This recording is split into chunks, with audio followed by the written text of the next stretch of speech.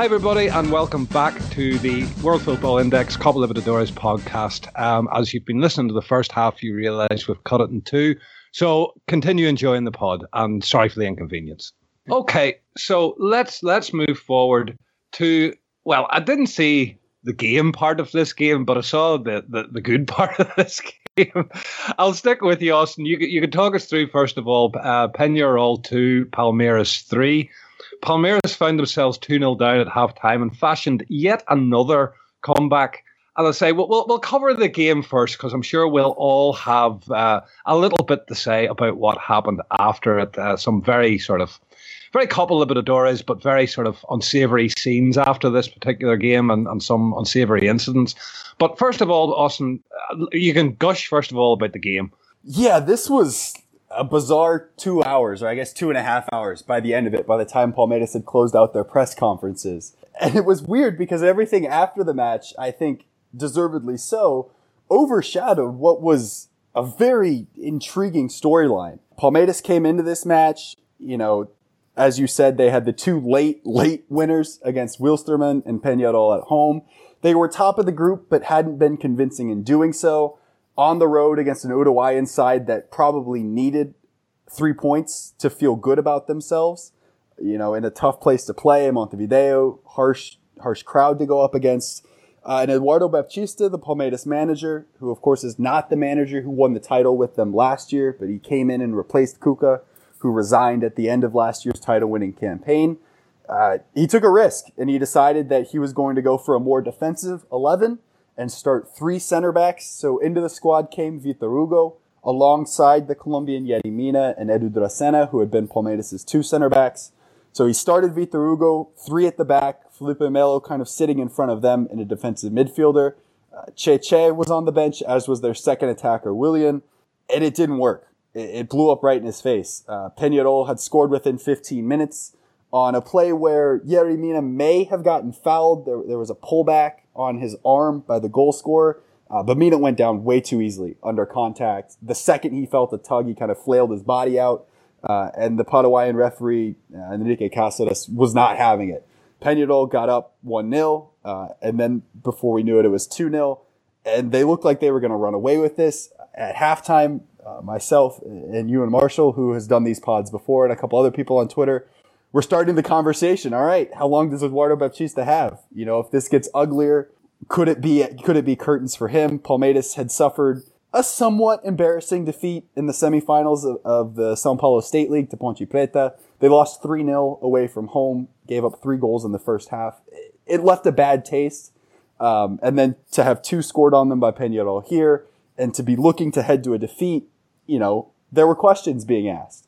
To his credit, Eduardo Baptista realized that the initial game plan did not work at all. So he brought on 2 subs straight at halftime after 45 minutes. On came Cheche in the midfield, and on came Willian in the attack. And over the next 45 minutes, it was a completely different Palmeiras side. Willian scored the opening goal on a very nice bit of skill. Miguel Borja, the Colombian attacker, headed one down for him. Willian flicked it up to himself and then kind of pulled it out of the air and pushed it by the goalkeeper from distance. It was a very well taken goal. That got them back to 2-1. And then the star of this second half, it was Willian, because he does finish this match with a brace. But for me, it was the right back Jean for Palmeiras, who provided the balls for the next 2 goals for Verdão. The second goal, Jean had the ball about 35 yards from goal at an angle and just kind of whipped it into the box. And guess who was there? Of course, it was Yerry Mina, the center back, who was forward from a corner, and then that got kind of spilled out, and then Jean had a chance to reset. Mina stayed forward. It was a ball that hung in the air for a long time. And if you let Yerry Mina run free in the box and get under a ball like that, he's probably going to finish. And he did.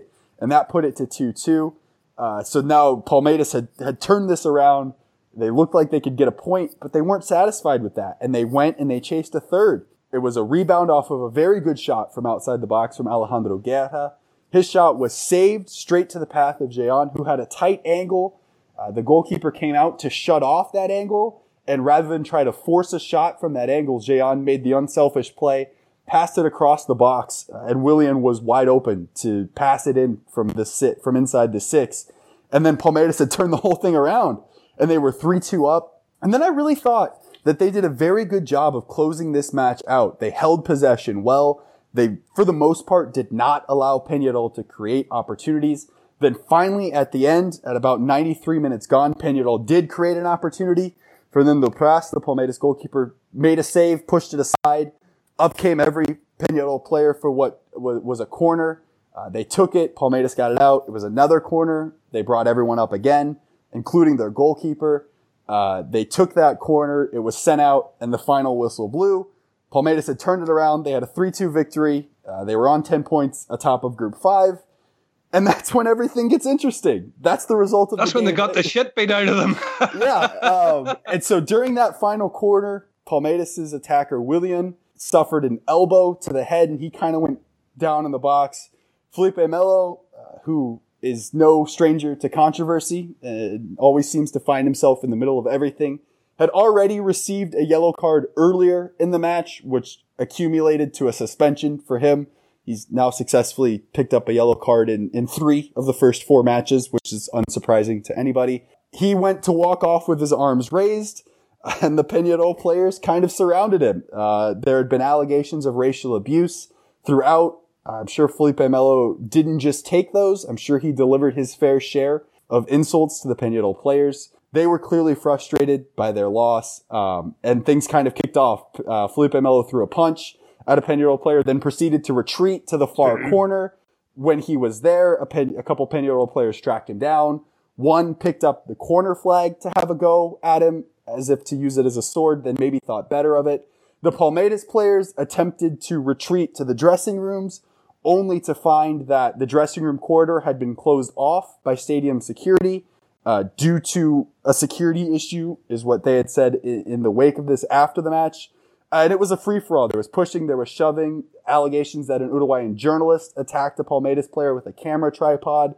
Palmeiras goalkeeper Fernando Pras was in the middle of it, giving out words, shoving. He found himself surrounded by a couple Peñarol players. And then that trouble on the pitch kicked off into trouble in the stands. There had been some issues around halftime. Those seemingly resolved themselves. And then Palmeiras, overturning things and getting to 3-2. Peñarol fans surrounded the Palmeiras away section, which was not properly secured. The advice was that there should be 60 security personnel within that section to guard against any trouble. There were 16, which is obviously way below that number. Peñarol fans attempted to break through the fence, causing Palmeiras fans to have to hold that fence closed to keep Peñarol fans from being able to break into that section. Had they been able to get through, it could have gotten really bad. Palmeiras fans and security personnel who were not police, but rather just stadium employees charged with securing that area, began to throw things at each other. Trash bins were thrown by both sections there. And then finally, order was restored without any major violence between the fans, which was very, very thankful, because had Peñarol fans gotten in there, there's no telling what would have happened. And the Palmeiras fans were able to be escorted out of there and safely get out without any major incident. And I think we need to add into this, Austin, as well, the fact that I think there was 2 to 4 police officers on duty in the around the whole stadium. Yeah. There was absolutely no security for this. And going into it, there was, obviously we know now that Palmeiras took quite a large security detail with them. With this game in mind, so it kind of boggles the mind to think that there was 4 police officers charged with looking after this game. Yeah, so they knew that there could be something. As we said, it was a testy affair when these two teams met in São Paulo. A late winner for Palmeiras certainly left a bad taste in Peñarol's mouth. Felipe Melo accused them of racial insults and then had plenty to say after the match. So Palmeiras usually travel with about 4 to 6 dedicated security personnel for these South American trips, to secure the hotel, to be on the bus, to make sure no one can get on the bus, autograph seat, mainly that sort of deal. But they probably tripled that for this trip. Around 20 had gone, and they were tasked with protecting the Palmeiras players. And when everything kicked off, they were the ones who opened up the gate to the dressing room and allowed the Palmeiras players through. Once the Palmeiras players got through, they formed a barrier and basically said that nobody, it doesn't matter who is getting through here, doesn't matter who you are, who you're with, you're not coming into our dressing room. And so once Palmeiras players had that safety, they began to celebrate the victory. Understandably so, I think. given the emotion of the situation, that surely left a bad taste in the mouth of Peñarol players. It was a massive situation, and as I'm sure we'll get into here, there definitely appears like there's going to be some repercussions from CONMEBOL as far as suspensions are concerned. Just to catch everybody up on the news of that from where we sit tonight on Friday night, CONMEBOL has said that 4 players will have provisionally received 3-match bans. That's Felipe Melo for Palmeiras, and then a trio of Peñarol players, including their captain Nandes. 2 others as well have provisionally received these 3-match bans. They have not announced whether there is any provisional punishments against either of the clubs themselves, but those appear to be coming. Well, listen, I'll come across to Adam because obviously, this poses real sort of questions around Peñarol and obviously their inclusion in this tournament could even be a question because the scenes that we saw, number one, there was absolutely no need for. Had the proper stewarding been taking place, the proper policing have been taking place, it could have been brought to order, one would imagine, very much quicker. This escalated, continued then whenever they got into to the areas, the dressing room and the corridors underneath the stadium. It was continuing on. There was bartering backward and forward. And, obviously all being beamed live on television, and some very unsavoury words, some very unsavoury actions that we probably don't want to see, but as we spoke about it pre-pod, emotions can be run high after that type of result, that type of a comeback. But in the aftermath of it, once we got inside the stadium, Palmeiras players really didn't sort of cover themselves in glory either, stooping really down to the level of the others. But Felipe Melo swung 2 punches. Regardless of whether he's right or wrong in the other actions, that constitutes a ban for me. But I think maybe the biggest question I have is over Peñarol as a club. Yeah, definitely. And at first I was critical of both sides, but kind of the more I think about it, and like having looked at more and more footage as well, yeah, I'm certainly getting to the point now where you've got to say probably like 90% of the fault is with Peñarol. I think a ban is probably coming their way. Yeah, Peñarol, I think we might not see them in the Libertadores for 1 or 2 years now. I think CONMEBOL have to really crack down on this sort of thing. Violence has been a big problem in Uruguayan football for a few years now. We've seen Clásicos, Super Clásicos there in Montevideo between Peñarol and Nacional suspended just last year for violence in the stands. And the fact that the players were being violent on the pitch seemed to kind of spark a very dangerous situation in the stands in this match. And I think really that's really unacceptable from the club as a whole. And I think that's why we may see them end up getting a ban.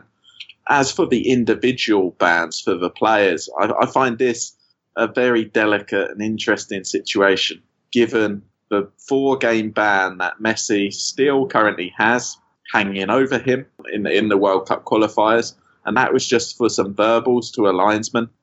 I do think that it's right that he is going to get banned because other players have got banned for similar, but the 4 games is certainly very harsh. And when you're looking at players who are involved in throwing punches and maybe even some racist abuse and being highly provocative as well. And other unsavoury acts, you've really got to question the consistency there in the punishments being dished out by CONMEBOL. And if I was Messi, well, for one, I'd take better penalties than him, but I'd also be looking at this situation very closely to see what kind of deal he gets out of it. Because at the moment, it's certainly looking very harsh. No, I hear you. And Simon, I'll let you in on this one. And, what we could have seen there could have been another disaster in football had that fence come down. So few Palmeiras supporters had made the trip. There was a handful of them there. And certainly what we saw on the other side of that fence, it was a highly sort of agitated and aggressive crowd. And potentially there could have been a disaster there.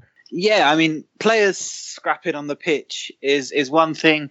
And obviously it sends a really bad message. It's dangerous to a point, but these are football players. They're only going to do a certain amount of damage to each other.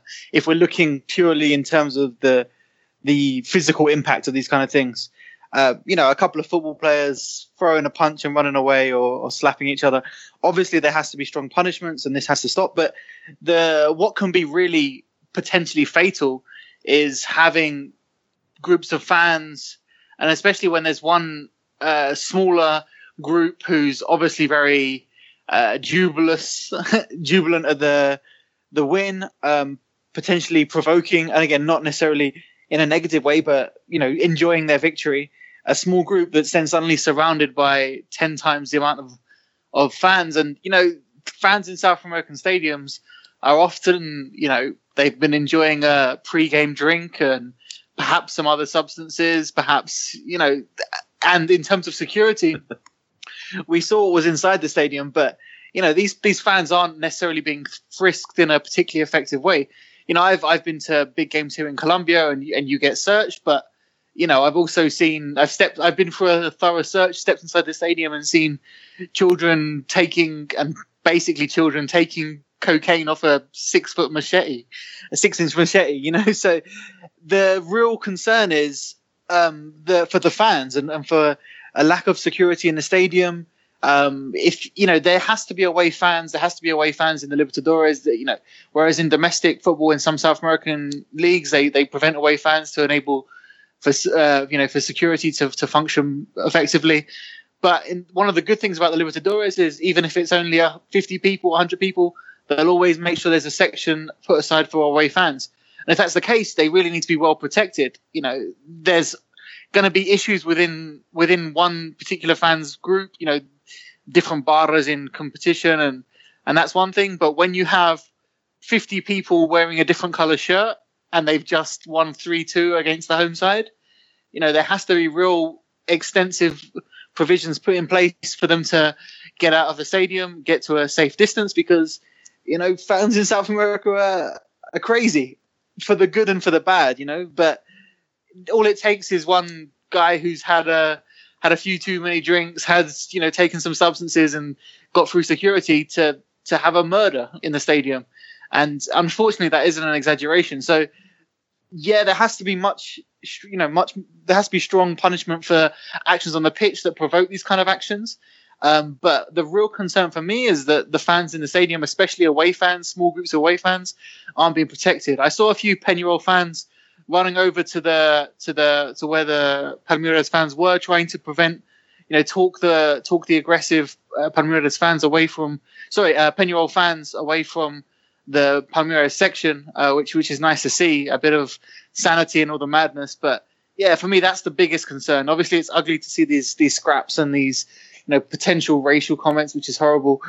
But the most important thing is that people can go to football and be safe, and that's obviously a big concern when you see fans pouring into away fan sections. And for your money, Simon, would you imagine that there's going to be basically a ban on fans for Peñarol? And I think correct me if I'm wrong, I think they've one more home game, don't they? Yeah, I think there should be.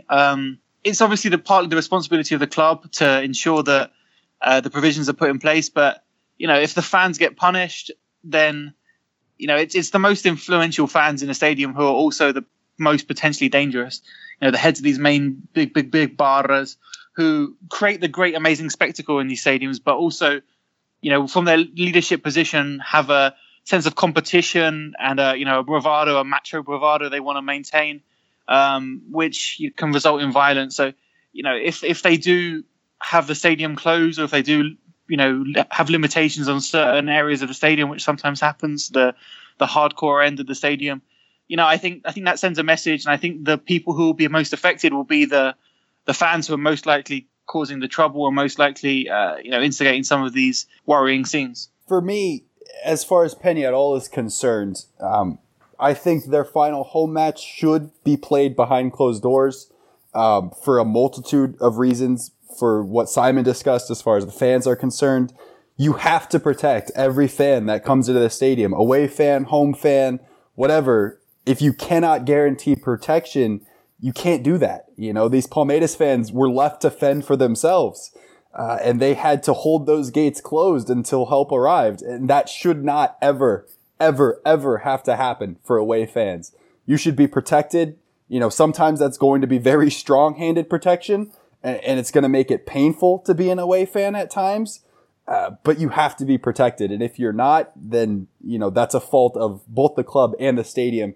But as well, stadium organizers made the decision as far as the players on the pitch were concerned to close the tunnel to the dressing room. There's no argument for that. Palmeiras players didn't have anywhere to go. There were no police to protect them. And had they not had their own private security to protect them, you're not talking scenes of grave danger, but they're going to be put in danger. They have to have a place where they can retreat. And Yerry Mina managed to take some photographers' equipment to defend himself. Yeah, you shouldn't be He's brought a thief. to that point. You shouldn't be brought to that point. So I think Peñarol absolutely should have to play this final group stage match behind closed doors.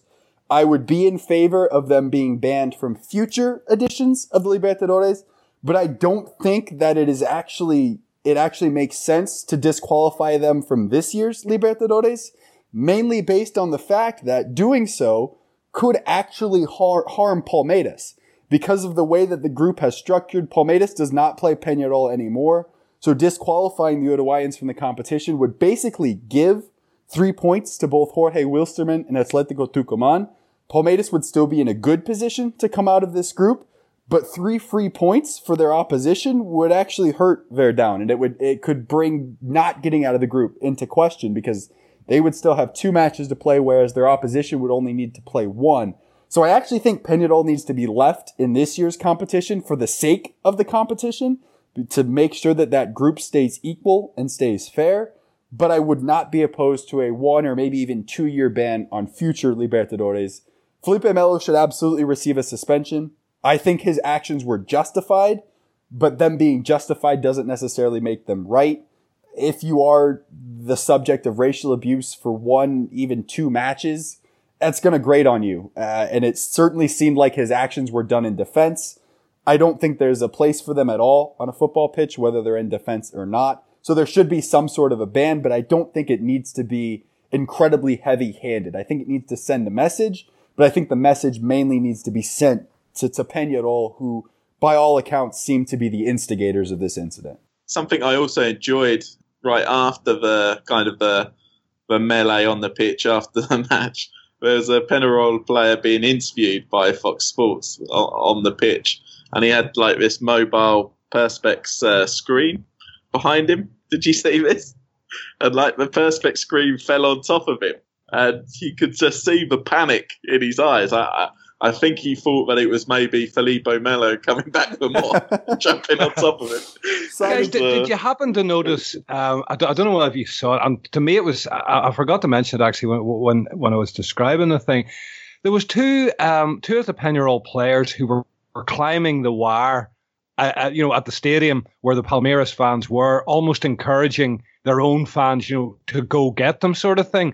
And I think it was actually later on in the evening, because Brazilian TV covered this. As I say, the wife, she was going to war. You thought Uruguay had invaded us the way she was getting on.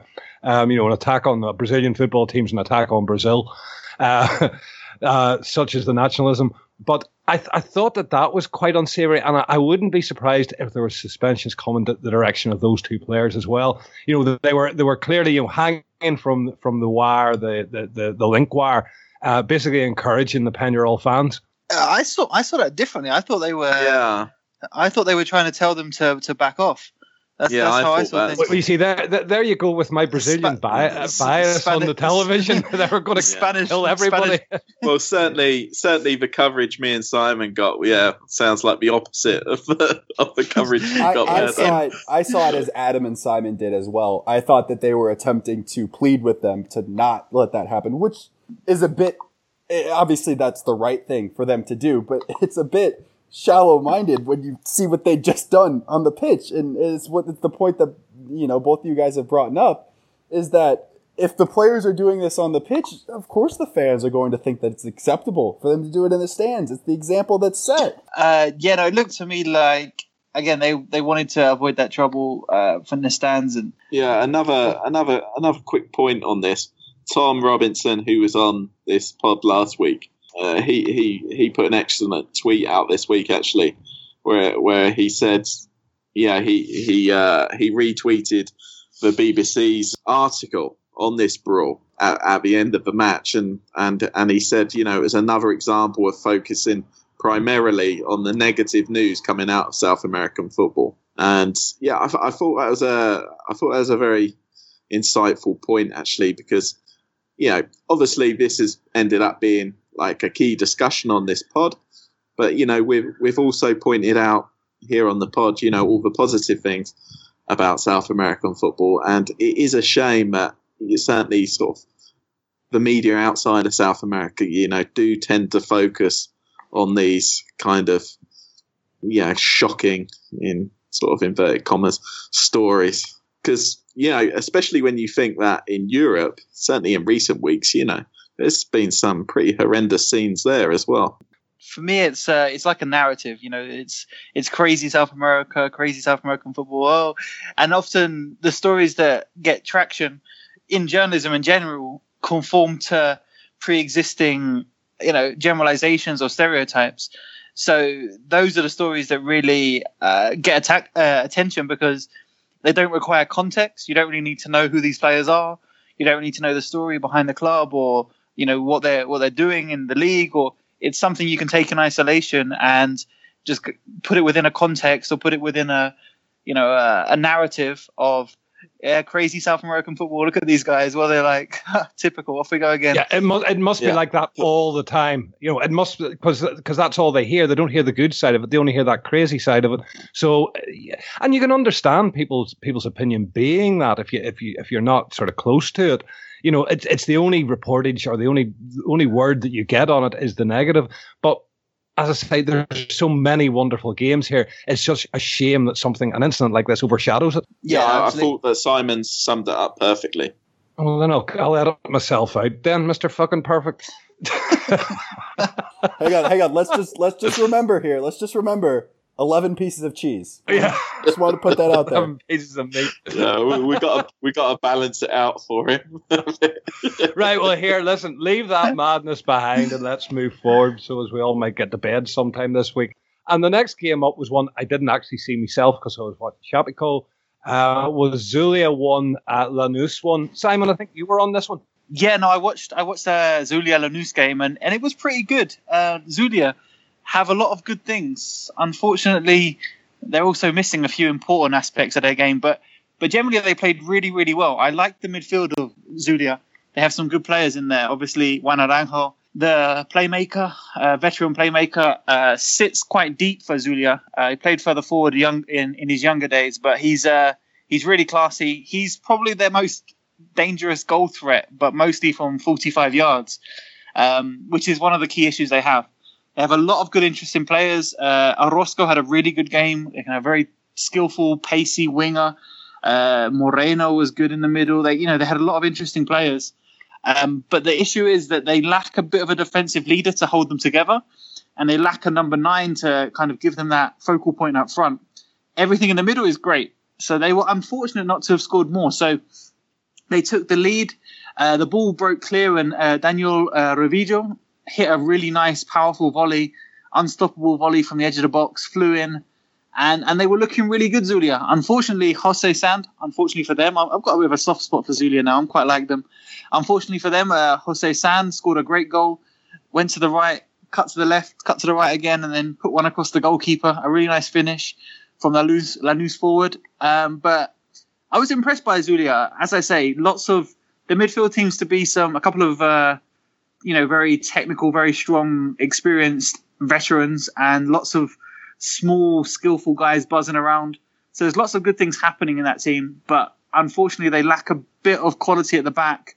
Although they were much better in this game at home. They do look much stronger at home in defence, and they lack that focal point up front. So a good game. Lanús in the end will be satisfied to come from behind away in Venezuela with a point. Still keeps them in a good position in the group. And Zulia look like they might be struggling for qualification, but they've played pretty well. And again, they were unfortunate not to win this game. Did some good things, have some interesting players. Some of their better players are quite lightweight, quite small, quite nippy. But yeah, they do lack a little bit. So I think they'll struggle to qualify. But I was quite impressed and I quite enjoyed this game. Listen, we'll move on to the other game in this group, which saw Nacional whip Chapecoense 3-0, Austin. And this was a sad performance by Chape. It really was. They just weren't at the races in this game at all. And it's just like they never even got into first gear, never mind out of it. It was... I actually gave up on it at 2-0 and basically turned over to the River Plate game. Just given the quality of Chapeco, you just knew we're never getting back near this game from the minute they went behind. As I say, it was just a stale, horrible, flat performance. It was, and Nacional were the deserved winners here. And this was actually a very interesting study in tactics. Wagner Mancini, the Chapecoense manager, his team had won 8 consecutive matches. Granted, a lot of those were in a much lesser state league, but they were on a bit of a roll. And they had a formation, they had a best 11, and they'd been playing well. And as we'd seen in this competition, they'd shown well at points. The issue was then that Mancini decided coming into this match against a Nacional side that could really do with 3 points, at home. He decided to put in 3 center backs, and it didn't work. And Chapecoense struggled to possess the ball. It was actually a lot like what Palmeiras did in the first half of their match. And it had the same sort of effect in that it was not effective. Nacional scored first. They were 1-0 up. Then they scored second early on in the second half. Chapecoense then went down to 10. Nacional then made it 3-0. And then to add insult to injury, Chapecoense went down to 9. When Rossi decided to have a grab at an area that you should not have a grab at. It was a straight red card, a deserved red card, and it was by far the worst performance we've seen from Chapecoense in this tournament. Nacional, I thought, were effective. They were efficient. They're just tough to play against. They are a stereotypical Uruguayan team. They'll defend. They are physical. They are hard-nosed. They've never stepped down from a challenge in their life. They've got a couple talented players. Ramirez, who scored their first goal, I think is a good player. They're strong at the back. They're difficult to break down. And I think, once again, Nacional, they're just going to be a difficult team to get out of this tournament. I don't think they're going to go on and be champions, but a semifinal run from Nacional would not surprise me in the slightest. They're tough, and I think they're just going to be hard. It took penalties to get them out of this competition last year. Boca Juniors were able to do it. They've got a lot of that same core back, and I think it's going to be very interesting. And if I'm a group winner, and if I'm a team that's been high-flying, I do not want to see Nacional across from me in the round of 16 if they get out of this group, because they just make it so difficult over 180 minutes to beat them. No, I think that's a fair assessment of them. They are a very durable side. Okay, so we'll move across then into Emelec against River Plate. River Plate running out 2-1 winners. And they were absolutely caught stone cold in this game. First minute, Emelec scored. But it was almost like River never panicked about it. This result, even at 1-0 down in the first minute, the way that River played this game, it's probably one of the most impressive performances. I think that really in this game, River really set down a marker. They seem to be getting better and better, and it's kind of ominous for the rest of the teams in this tournament. As I say, some lovely passing movement. Again, it's not all there for them. You've got a feeling there that it's still another bit to click. And when it does, it's going to be bloody good to watch, and they could be a very, very hard team to shift at them. I think they're definitely going to go pretty far in this tournament from what we've seen so far. In this game, Emelec certainly started the better side. Great goal inside 90 seconds from Ayrton Preciado. He's actually scored a very similar one, well, finish-wise anyway, very similar finish against Dim a couple of weeks ago in this group, and he set up a second as well, only for it to be ruled out for offside. And it was around that point that River certainly came into the game a bit more, and it was a fine strike to equalise from Moreira for River just before the break, and that was probably deserved on balance. Second half saw the Argentines start the better, and Alario, the ever-impressive Alario, really should have made it 2-1, but he actually fluffed a one-on-one, which was surprising to say the least. River missed another chance soon after that. Then Emelec came back into the game. They missed a couple as well. And at this point, it's a really entertaining match. It looks like it could go either way. Dreer makes an excellent save. I think it might have been from Alario, the first shot. The ball somehow stays in. It was actually a mistake, I think, from Mina on the Emelec side, which kept the ball in. And the ball sort of came back to Alario, and he couldn't really miss from 7 yards. Slotted it nicely past Dreer in the Emelec goal. Preciado, the ever impressive Preciado for Emelec, he was a danger all night. I don't think River ever really found a way to deal with him, and he had a couple more efforts. Unfortunately for Emelec, he couldn't quite find the net. Yeah, I thought that Preciado was unfortunate to be on the losing side.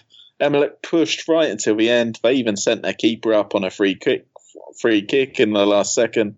Nearly got his head to it. That would have been an incredible way to end this game if he had connected with it. On balance, I actually thought this game deserved to end all square. But, River just had that little bit of extra quality up front, which made all the difference. And that's kind of the story of this Libertadores so far, Quite often, the better Argentine and Brazilian sides just have that extra little bit of quality to see them through at the moment. And certainly, Emelec is not a place that many teams will go in this competition and come away with 3 points.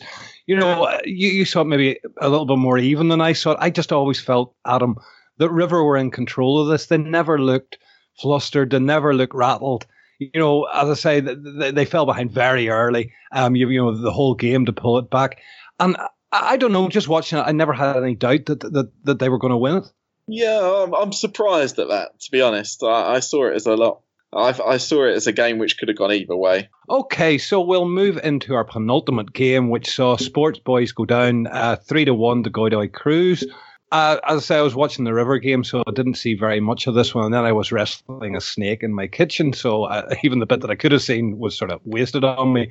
I saw it was 1-0, and I came back, it was 3-1, so I missed anything of relevance in it.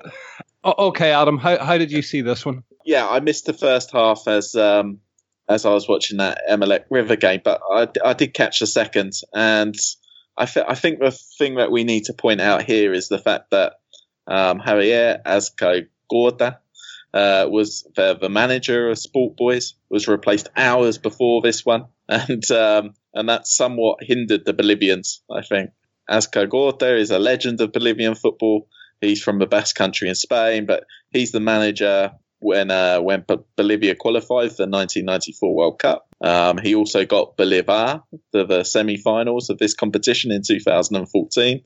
I think that Sport Boys have actually played pretty well in this Libertadores so far. So I felt that his dismissal, as it looks like, I wasn't sure at first whether he resigned or he was dismissed, but it looks like he was dismissed, and I think that's quite harsh. Anyway, going into the details of this game, Godoy Cruz certainly deserved the win. Just before half-time, Angel Gonzalez profited from a terrible mistake from the Sport Boys goalkeeper. Sport Boys goalkeeper just sort of came out to sort of the edge of the box, completely misjudged the bounce of the ball.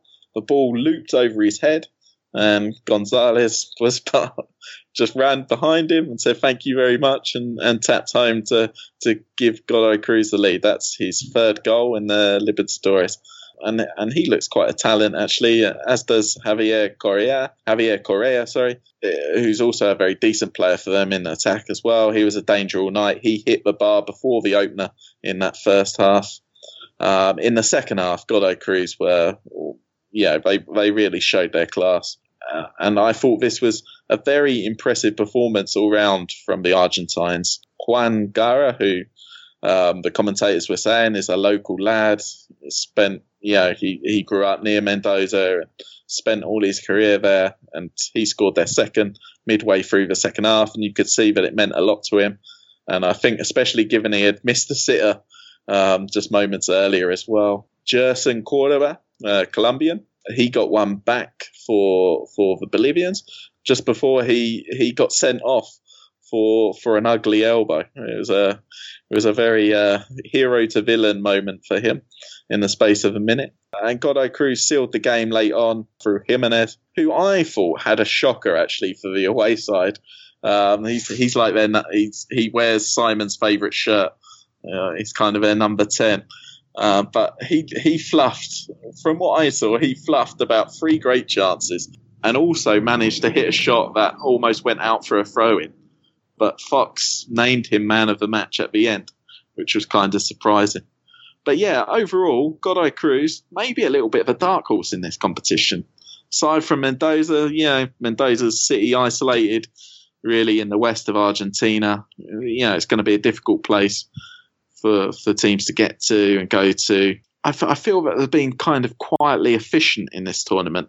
10 points from 4 games is one of the most impressive records in this competition so far. And I think they could be a team to watch going forward. But it's funny, Adam, we're starting to talk about these Argentine teams. We mentioned earlier on in the pod about, the fact that the delayed start of the season and whatnot. But the Argentine teams are starting to look more of a threat. We've talked a lot about the amount of Brazilian sides and that, they're considered the favourites and so on.